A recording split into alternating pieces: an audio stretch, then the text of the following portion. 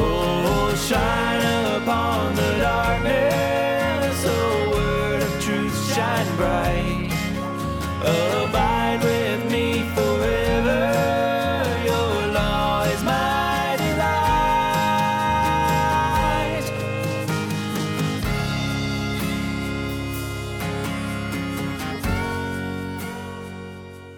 Hey everyone, and welcome to Theonomony, where we seek to help the good man leave an inheritance to his children's children.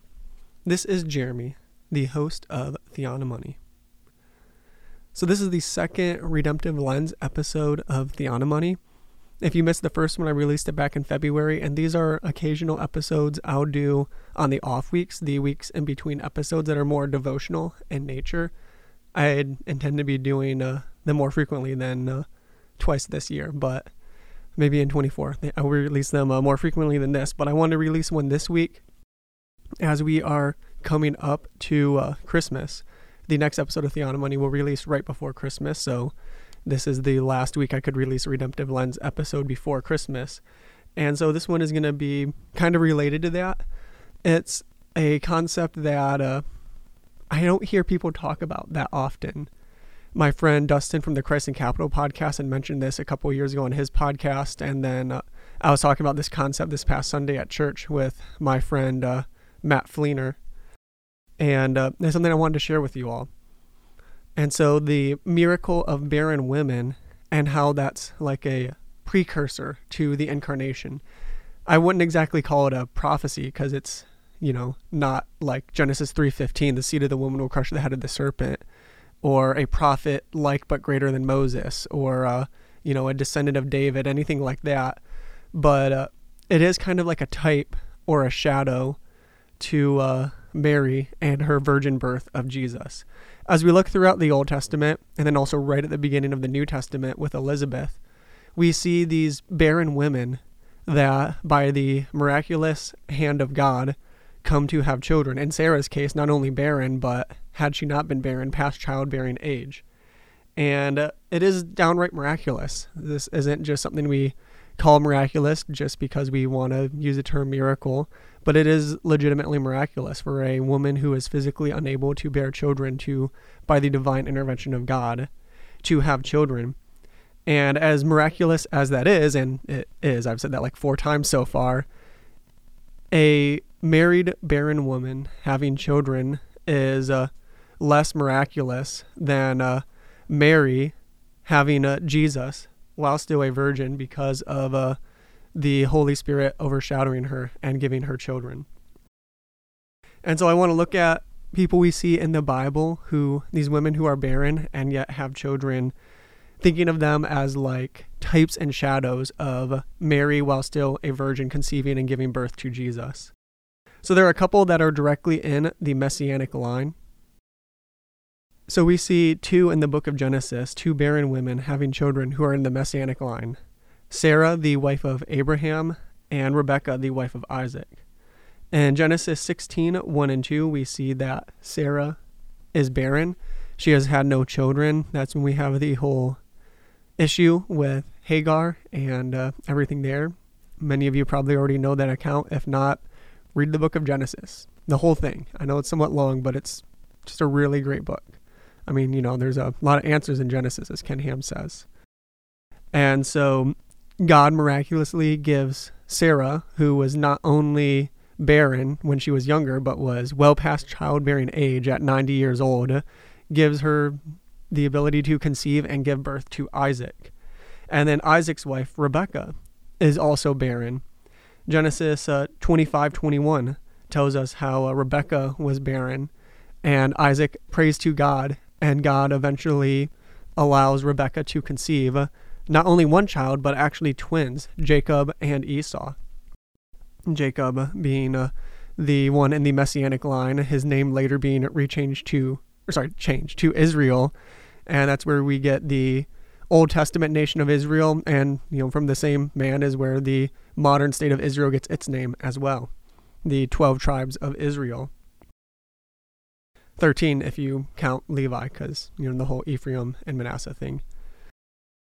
And then, so those are a couple in the Messianic line who were barren women that God miraculously gave the ability to conceive. Then we have others who are not in the Messianic line. Rachel, Jacob's wife, I don't know exactly if she was barren or if she just struggled to conceive at first. Genesis chapter 31 and 2 talks about her having no children and becoming jealous of her sister Leah for having children. So I don't know exactly, was she barren or did she just struggle to have kids? But it wasn't like a miraculous work of God to have a barren woman to become pregnant when she had her two children, when she had Joseph, and then later when she had Benjamin. I don't know.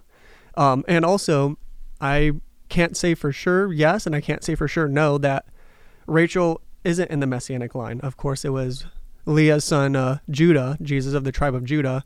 But, you know, there's a lot of generations from when the 12 tribes first formed, from those 12 patriarchs until Jesus, when we don't know if one of those men of the tribe of Judah married a woman from the tribes of Ephraim, Manasseh, or Benjamin. Especially after the divided kingdom, when you had the 10 northern tribes and the 2 southern tribes, most people assume that the second of the 2 southern tribes was Benjamin. Possibly could have been Simeon because their cities were dispersed in Judah, but Benjamin seems to be mentioned closely united with Judah, so most people think that Benjamin was the second of the 2 southern tribes, and who's to say one of the kings of Israel didn't end up marrying a Benjamite woman? Now, that's all speculation. We don't know for sure if Rachel, through the wife of a man in the Messianic line, became in the Messianic line herself. It's just speculation. But then we have other people in the Old Testament that were barren and were miraculously given children. We have Samson's mother, the wife of Manoah, in Judges 13:2. So God gives her conception and she gives birth to Samson. And then later we have Hannah, Elkanah's wife and Samuel's mother. She had no children. We read about this in 1 Samuel 1:5. The Lord had closed her womb. And Elkanah also practiced polygamy and caused issues between his wives, just like Jacob had with Rachel and Leah. And Samuel was jealous of Peniel, I believe was her name. And she prays to God, the whole thing with she's praying quietly, but her lips are moving. And Eli thinks she's drunk and rebukes her for being drunk in the temple precincts. And she's like, I'm not drunk. This is just, I'm crying out to God. And then she ends up conceiving and giving birth to Samuel. And then later, right at the start of the New Testament, Luke 1:7 tells us that Elizabeth, the wife of Zechariah, she was barren, and then God gave her conception, and then she gave birth to John the Baptist, or John the Baptizer, if you prefer to call him that. And so throughout the Old Testament and right at the beginning of the New Testament, we see these women who are barren, and God miraculously allows them to conceive and give birth. And like I said, that is miraculous. Yes, it is. It is very miraculous, a legitimate miracle there. But these women still had husbands to have natural children with after God did the miracle of allowing them to conceive. It is a greater miracle that Mary, though a virgin, conceived Jesus, the God-man, the second person of the Trinity taking on flesh, and that Jesus would be born of Mary the Virgin, of Mary and Joseph not coming together in that way until after Jesus was born. Yes, Mary was not a perpetual virgin. Her and Joseph had other children, Jesus' half-siblings, the children of Mary and Joseph, where Jesus did not have an earthly biological father. He only had Mary. And so as we were looking forward to celebrating the Incarnation here in a week or two from when this episode airs from Christmas, as we are a couple weeks into this Advent season, this Old Testament type and shadows that we get here of barren women giving birth, foreshadowing the greater miracle of the virgin woman giving birth to the God-man. That's just something I wanted to take a moment to let you all think about and ponder and praise and glorify God because of. So that was this Redemptive Lens episode of Theonomony. As we go, I want to remind everyone that the law of the Lord is perfect, sure, right, pure, clean, and true. So go apply that law in light of the gospel of Christ's atoning death and resurrection to every area of life. Merry Christmas and grace and peace, friends. More than silver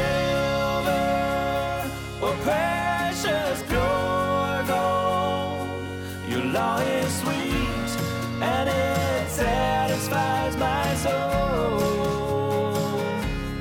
It revives me and satisfies me.